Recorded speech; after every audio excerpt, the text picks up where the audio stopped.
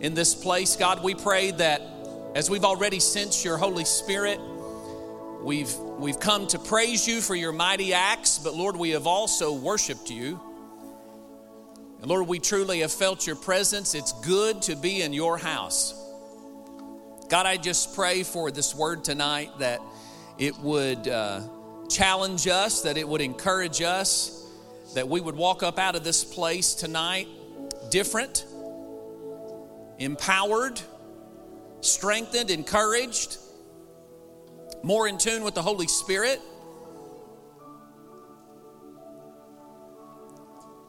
There's none like you, Lord.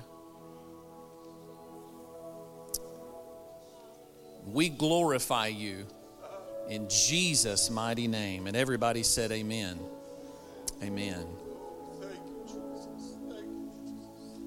I want to speak to you tonight on the theme, and we've already lived it tonight, more so than what I was anticipating, and I'm blessed by that. In fact, the title of my message is Worship the God Who Satisfies. Worship the God who satisfies. I want to read to you Psalm 63, and then I'll give you a little bit of a background on it, kind of put it in perspective. And I'm reading out of the HCSB version, and this is what it says. God, you are my God. I eagerly seek you. I thirst for you. My body faints for you. In a land that is dry, desolate, and without water. So I gazed on you in the sanctuary to see your strength and your glory. My lips will glorify you because your faithful love is better than life. Say amen. He says, so I will praise you as long as I live. At your name, I will lift up my hands. You satisfy me as with rich food. My mouth will praise you with joyful lips. When I think of you as I lie on my bed, I meditate on you during the night watches because you are my helper. I will rejoice in the shadow of your wings. I follow close to you. Your right hand holds on to me. But those who seek to destroy my life will go into the depths of the earth, and they will be given over to the power of the sword. They will become the jackal's prey. But the king will rejoice in God. All who swear by him will boast, for the mouths of the liars will be shut. Psalm 63 is a powerful chapter. It's only about 11 verses, and it gives us insight, I think, into the true heart and nature of David. David, who was known as this man who was after God's heart, had many faults and failures. You know about that. You've probably heard him preached on many times, and I won't get into all of those faults and failures, but when this particular psalm was written, David was in the wilderness. He was basically on the run. And he was in hiding, and he understood that people were pursuing him. And even in the middle of being on the run and hiding in the wilderness, he chooses to worship God. I think it's interesting when you compare the life of David and his time in the wilderness versus, say, that of Israel back in Israel's time when they were in the wilderness, when they were with Moses and when they were with Joshua. David praised God and worshiped God in his wilderness experience, whereas Israel griped and complained in their wilderness experience. And so you see a difference between the two there. And like I said just a moment ago, if there is a theme to this chapter, it is that God alone satisfies. And I think that there's a lot of people that don't pursue God, as Pastor preached on today. They don't really follow after God. They don't praise him like they should. They don't worship him like they should for many reasons. Maybe they feel like they've been burned by God. Maybe they feel like God has let them down. Unmet expectation caused them to just pitch in the towel when it comes to their worship. Maybe they feel like God is so big and so holy, as we sung about just a few moments ago, that he is so great and he is so grand that they can't even approach him. They're unworthy to to approach him. And so there's this block where people don't pursue, where they don't worship. But David wasn't like that. When you look in this chapter, David pursued God, and David points out the reasons of his pursuit, the reasons of his worship. He mentions things such as in verse 5, he says that God satisfies him as with rich food. How many of you have really been hungry and you have some kind of a meal that just overwhelms you with satisfaction? You sit back in your chair and you are almost stunned at how good the meal was. How many of you know what I'm talking about, that encounter? David is looking for analogies. He's looking for metaphors. He's looking for things to kind of describe the sort of satisfaction that he has in the Lord. He goes on and he says in verse 7, he says, I'm satisfied with God because God is my helper. How many of you God has helped? He goes on and he says things like in verse 9 that God's hand is literally holding him. His wings are over covering him and protecting him. Why does God satisfy him? Because David was a man that was constantly seeking and worshiping God. That's why. You see this pattern throughout many of David's Psalms, just this seeking. It involves this ongoing relationship and connection with God. Seeking him means actively searching for his presence and his guidance in our lives. It means recognizing that he is the ultimate source of fulfillment and joy. This pursuit of God should be at the core of everything that we do, as it brings purpose and meaning. Let me just stop and say, did you know that you were designed to worship God?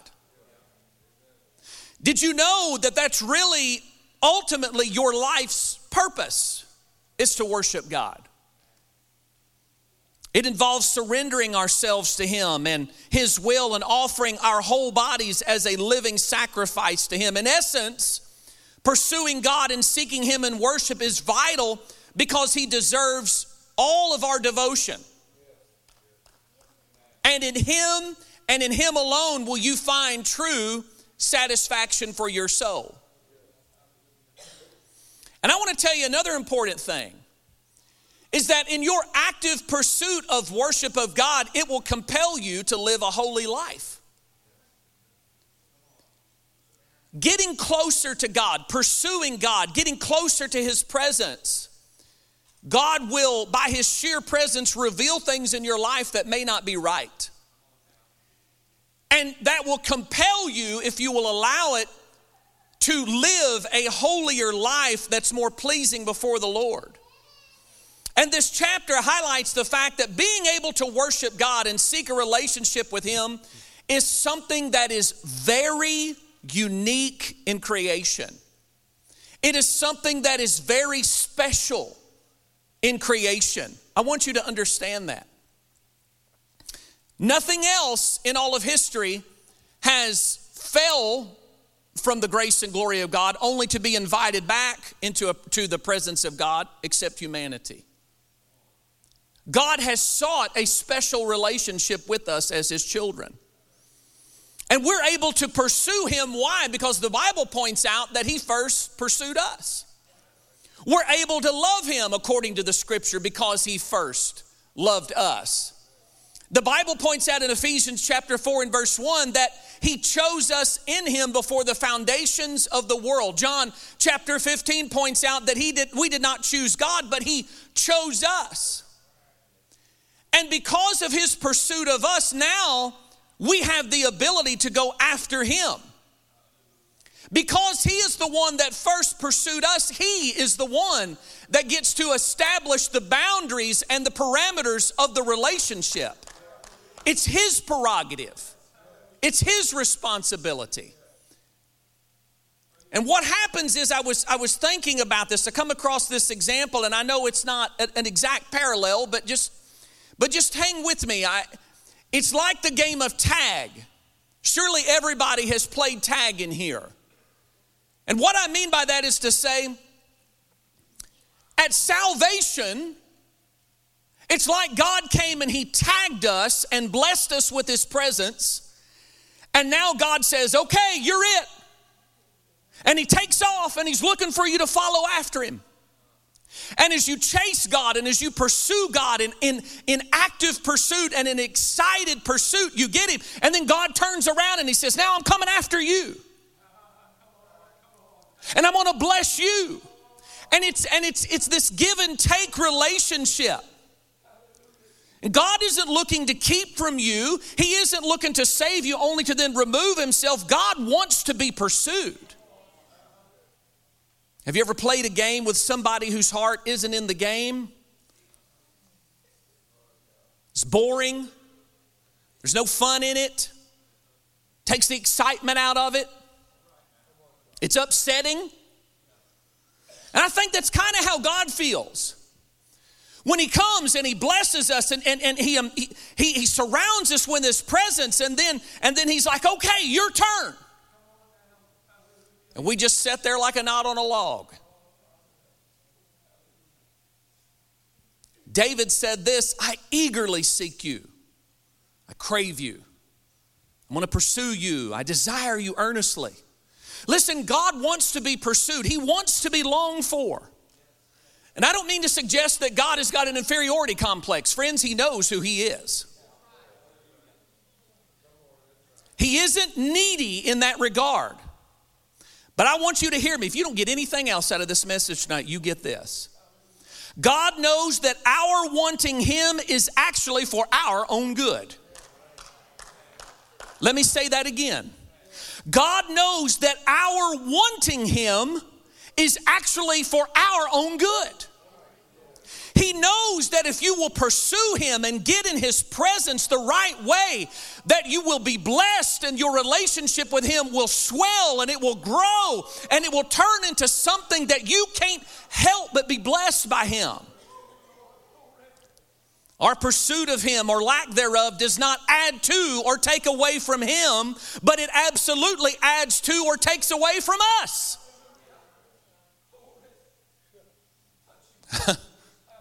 It's our worship that positions us to receive God's bless. Salvation, friends, goes way beyond just reaching heaven one day.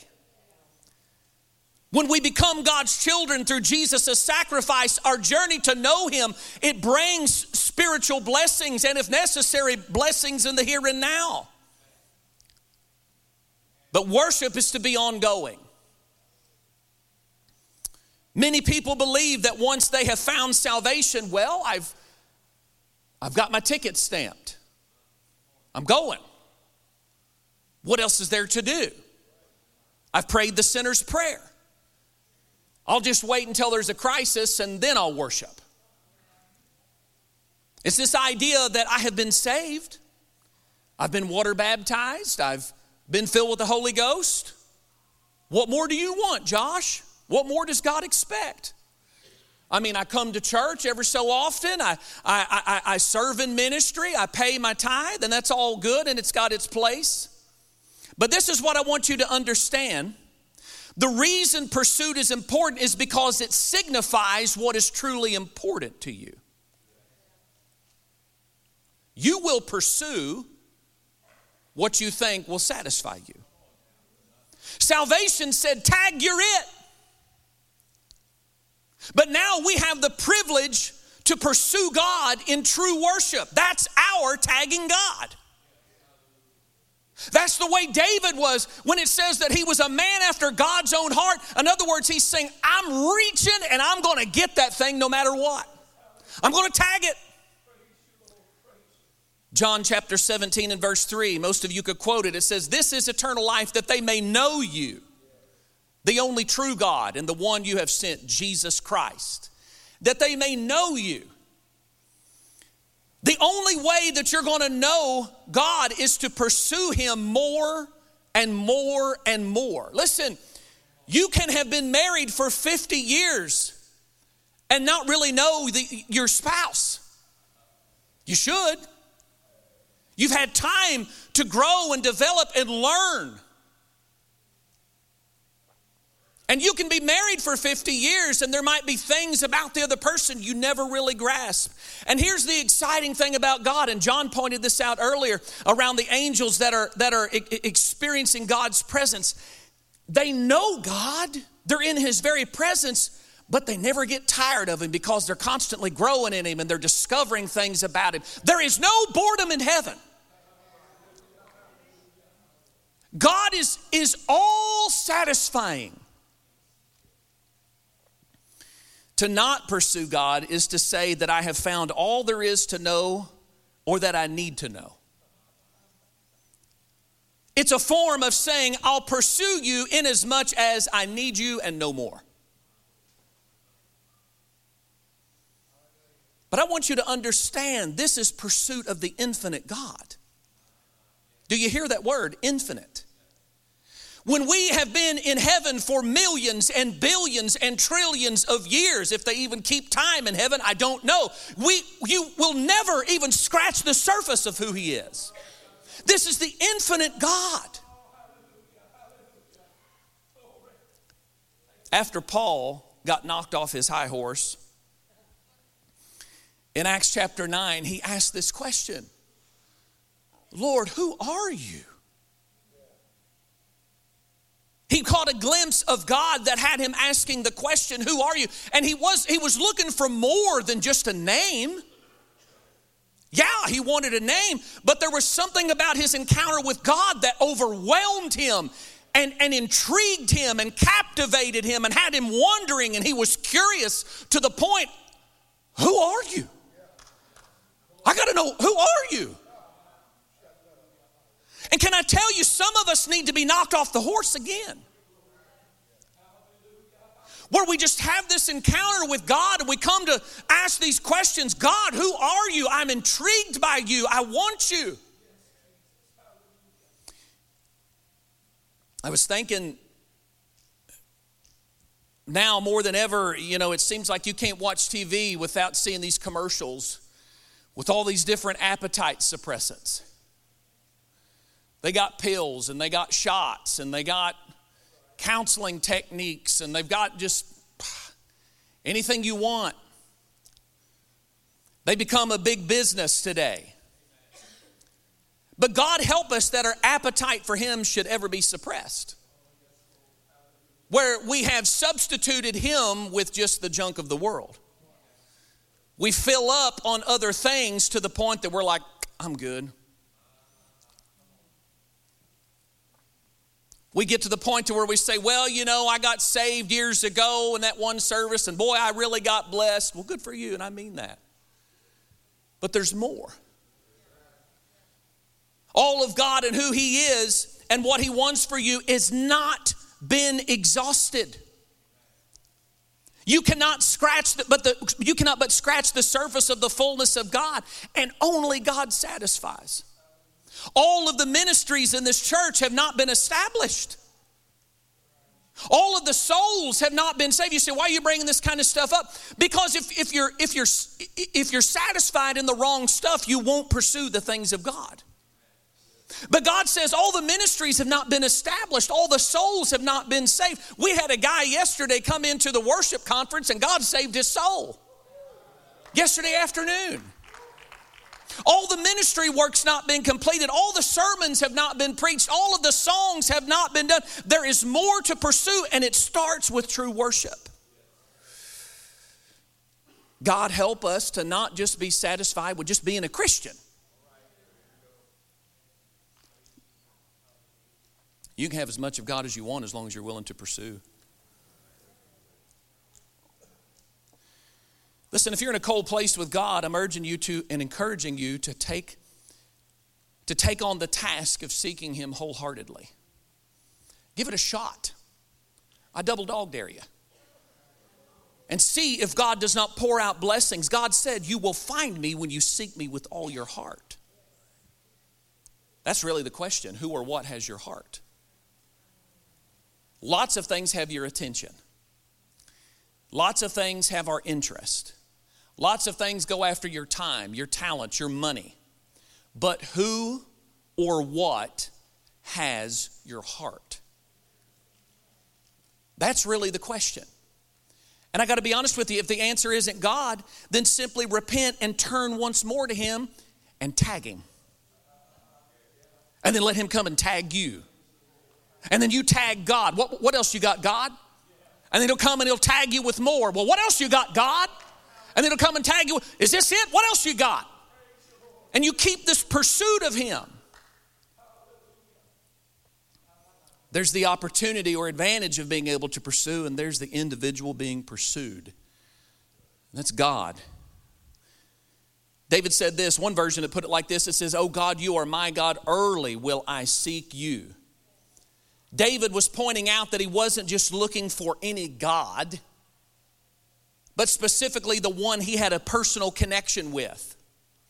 When he referred to my God, it indicated a deep relationship or a covenant.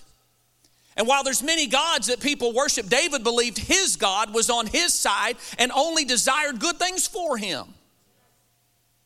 It was almost as if David, when he said, my God, it's almost like David was asking the question, do you even understand who my God is? That's really kind of the implication there. He was like, can you even comprehend the greatness of my God?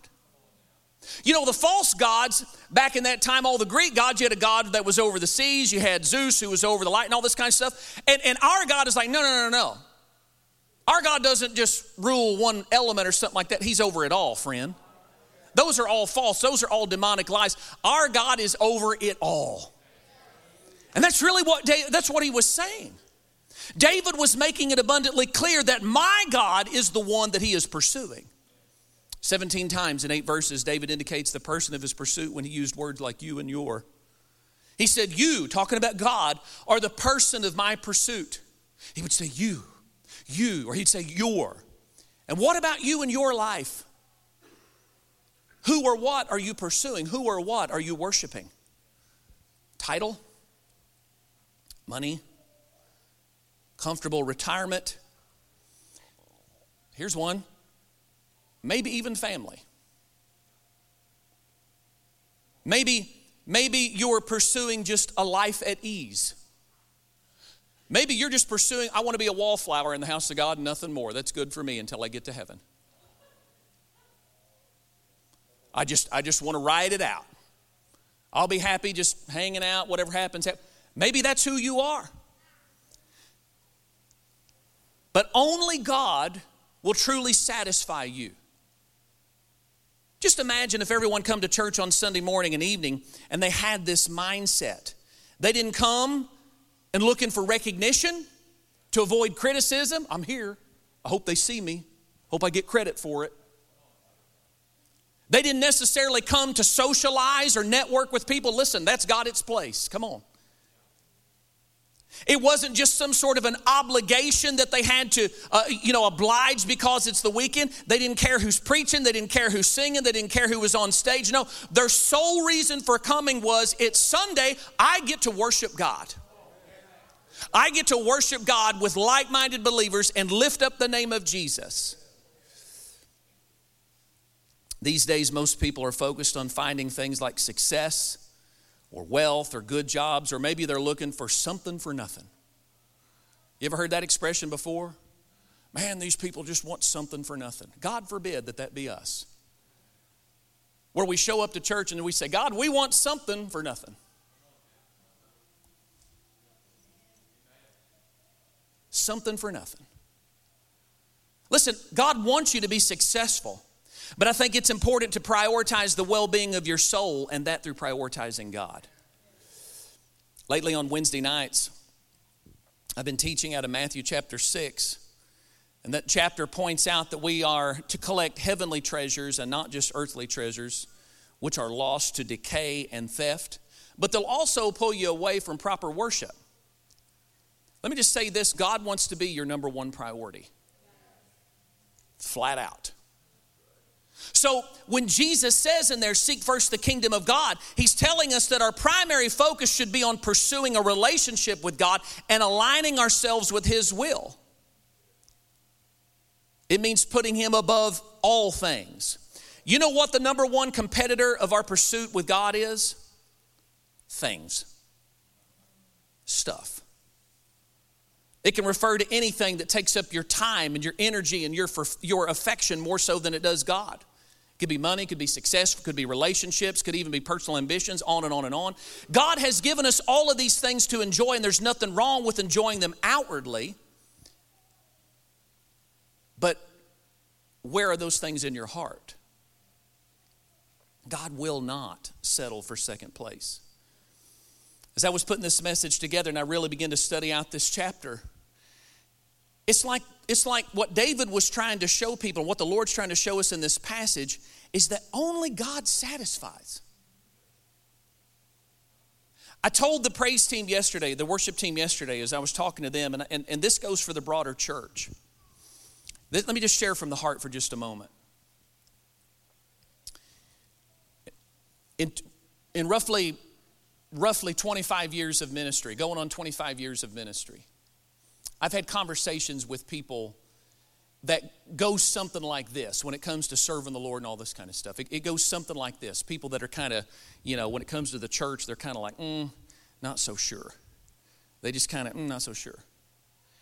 And in a general sense, the conversation will go something like this. They'll be like, well, you Christians, you claim to worship God and serve God and all this kind of stuff, but really I don't see any difference in you. I don't see the difference between you and the world, so what's the point? This is how the world, is this okay? This is how the world feels. Is this okay? And it's like what David was trying to show people in this chapter here, through this passage here, is that, look, only God satisfies. So this is how this kind of applies to us in the broader church. It's like this. When we come in to worship, and we're able to lift our hands in spite of everything that might be going on around us and in spite of everything that might be going on in our lives, it's telling these people that are questioning us, hey, let me tell you, all hell might be going on around me, but he's still worthy. It's telling the world that, yes, we go through the same stuff that you go through, but when I get in the presence of God, I have a satisfaction and a joy that satisfies me where the rest of the world doesn't understand. It doesn't mean that we don't go through the same struggles of the rest of the world, but it's saying that when we come and worship God, it signifies to the world that all is well. The scripture says that we're to worship him in spirit and in truth. We don't come in here out of some sort of religious duty, but we're worshiping him in the truth of the word and the truth in our hearts and our lives. And we're saying, God, only you satisfy me in the middle of all the turmoil. That's the distinction. Let go of any competitors in your pursuit of God. Jesus said this, put him first, and I'm paraphrasing here now. Seek ye first the kingdom of God and his righteousness, and all these other things will be added unto you. Put God first in every area of your life, and watch how everything else will fall into place. Just watch how everything will fall into place. God says, if you'll pursue me first, if you'll worship me as priority, then I'll add to you what everybody is chasing after. That's a pretty good deal. God takes care of the worry, and let me tell you, he doesn't worry. He's got nothing to worry about. It's important because whoever we pursue becomes the object of our worship. Sometimes even without realizing it, we start worshiping things that Jesus had mentioned earlier. But I'm going to just put it to you like this. If the thing that you worship, if the thing that you esteem is not able to, heal the blind, comfort the brokenhearted, owns the cattle of 1,000 hills, save you completely, protect your marriage, rebuke demons, calm storms, walk on water, raise the dead. If the thing you're worshiping doesn't do that, you got the short end of the stick, friend. And it's time to understand that only God is worthy of that kind of worship. Otherwise, you're robbing yourself of the presence of the Lord, and you're denying him his rightful place, his glory. Make sure you're pursuing the thing that satisfies. I want to kind of start bringing this thing to a close. I have learned as a husband, as a father, and a pastor, I can't afford distractions. I don't know about you, things that would pull me from giving God the kind of glory that he deserves. It's like the old hymn, the old song that used to say, I need you, oh, I need you, every hour I need you. That is not an exaggeration. There's a purpose of the pursuit of God who satisfies. If you've ever read through the Psalms, and especially David's Psalms, you'll realize that there is a progression in David's thinking over time. It kind of shows a growth. Over time, it kind of shows a level of maturity and his understanding of God and his relationship with him. David said in Psalm 105, verse 4, he says, seek the Lord in his strength, seek his face. Now, this is important. Seek his face. The purpose of pursuit is to ultimately seek the face of God. The Bible says that David was a man after God's own heart, but really we're to pursue his face. Notice it says his face and not his hands. This is important because the hands in this context, it's talking about the things that God can do for you.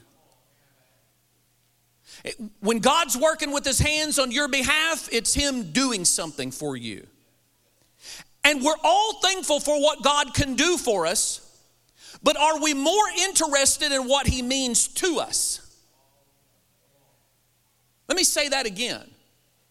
We're all interested in what God can do for us, but are we more interested in what God means to us?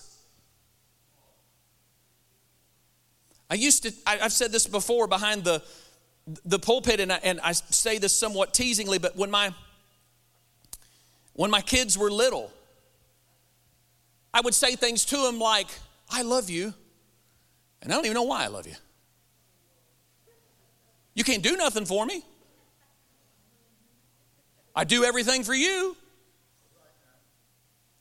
And I would just kind of tease them, you know, and then I'd pick them up and I would love on them and I would hug on them and I would kiss them. And here's the thing, they couldn't do anything for me, but I would love them to death. They mean the world to me. You understand what I mean? And I think it's kind of the same way we are with God. We're like, God, I'll love you in as far and in as much as you'll do something for me, but what does he mean to you?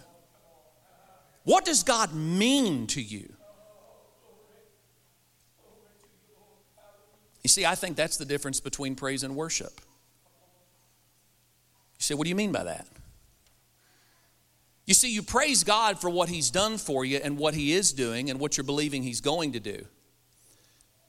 But worship is recognizing who he is and exalting him and glorifying him in spite of what he may or may not do. The Bible says you praise him for his mighty acts.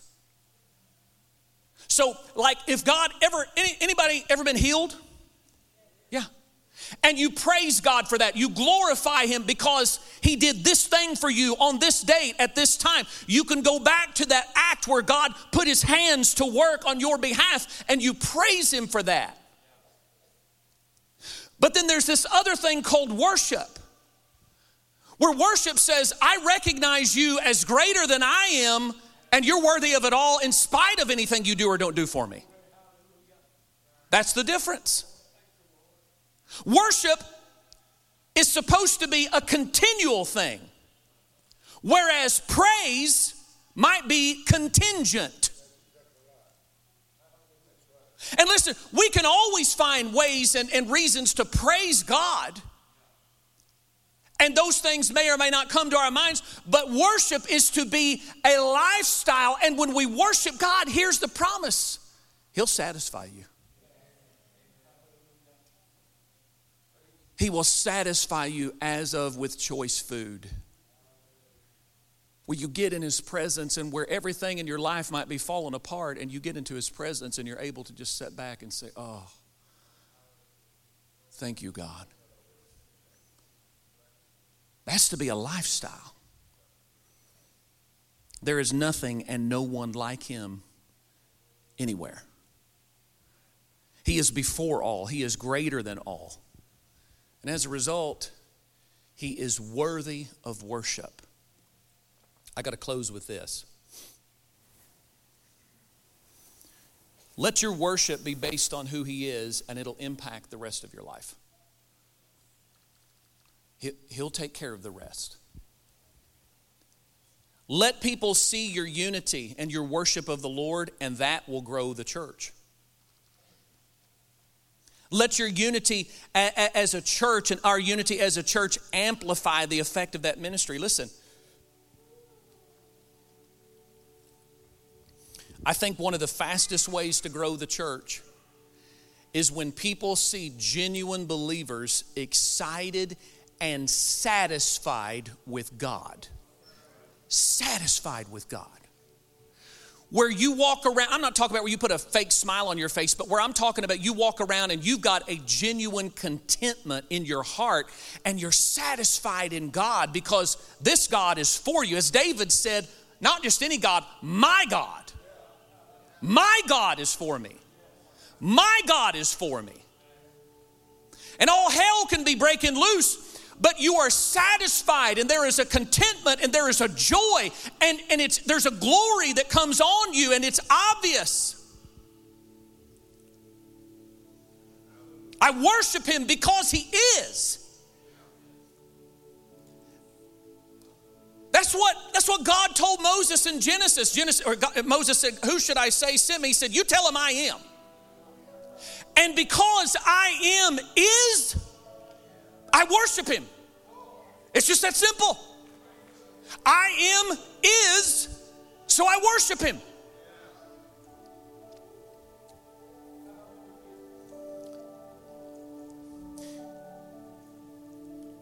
I want everybody to stand tonight. This is a holy moment before the Lord. This is a holy moment before the Lord. How many of you feel the power of God in the house? Yes. Every head bowed. Let's just take a moment here.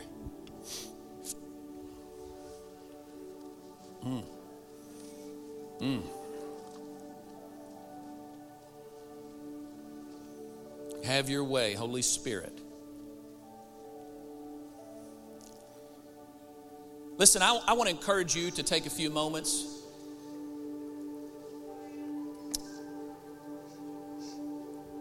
If you want to praise Him, if something comes to your mind right now and you want to praise Him for something He has done, then I want you to praise Him right now. Do it. Speak that thing. Say it out loud. Thank you, Jesus. Thank you for doing this for me. Name it. Multiple things. Name them. Brag on Him. Thank Him.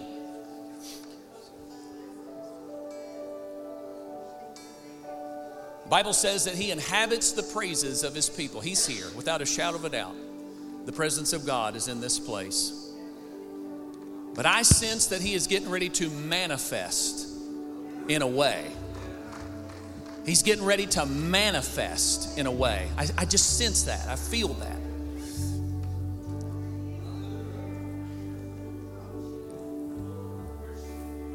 So have you told Him? Have you praised Him?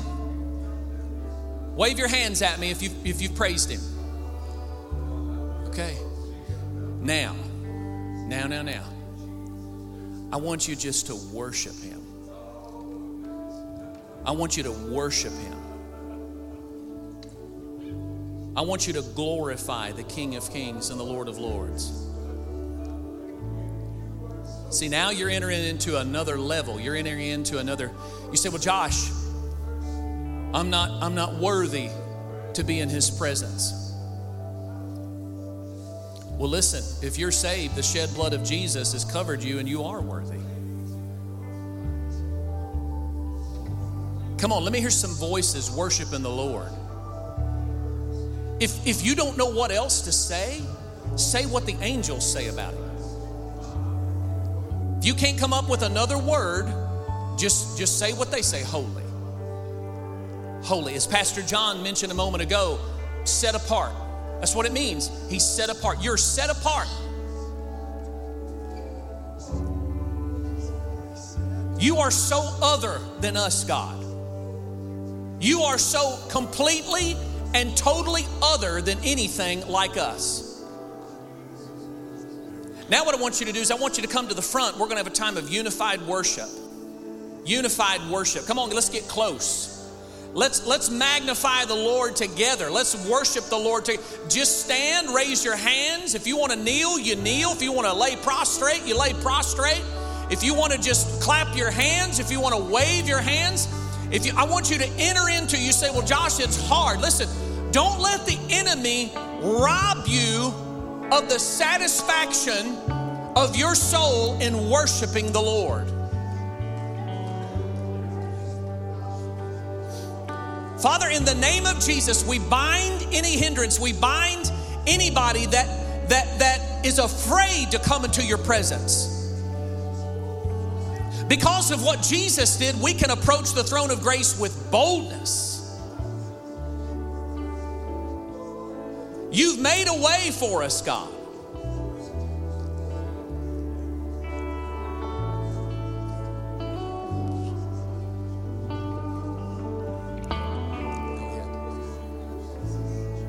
Come on, let's worship the Lord for just a moment. John and them is going to sing.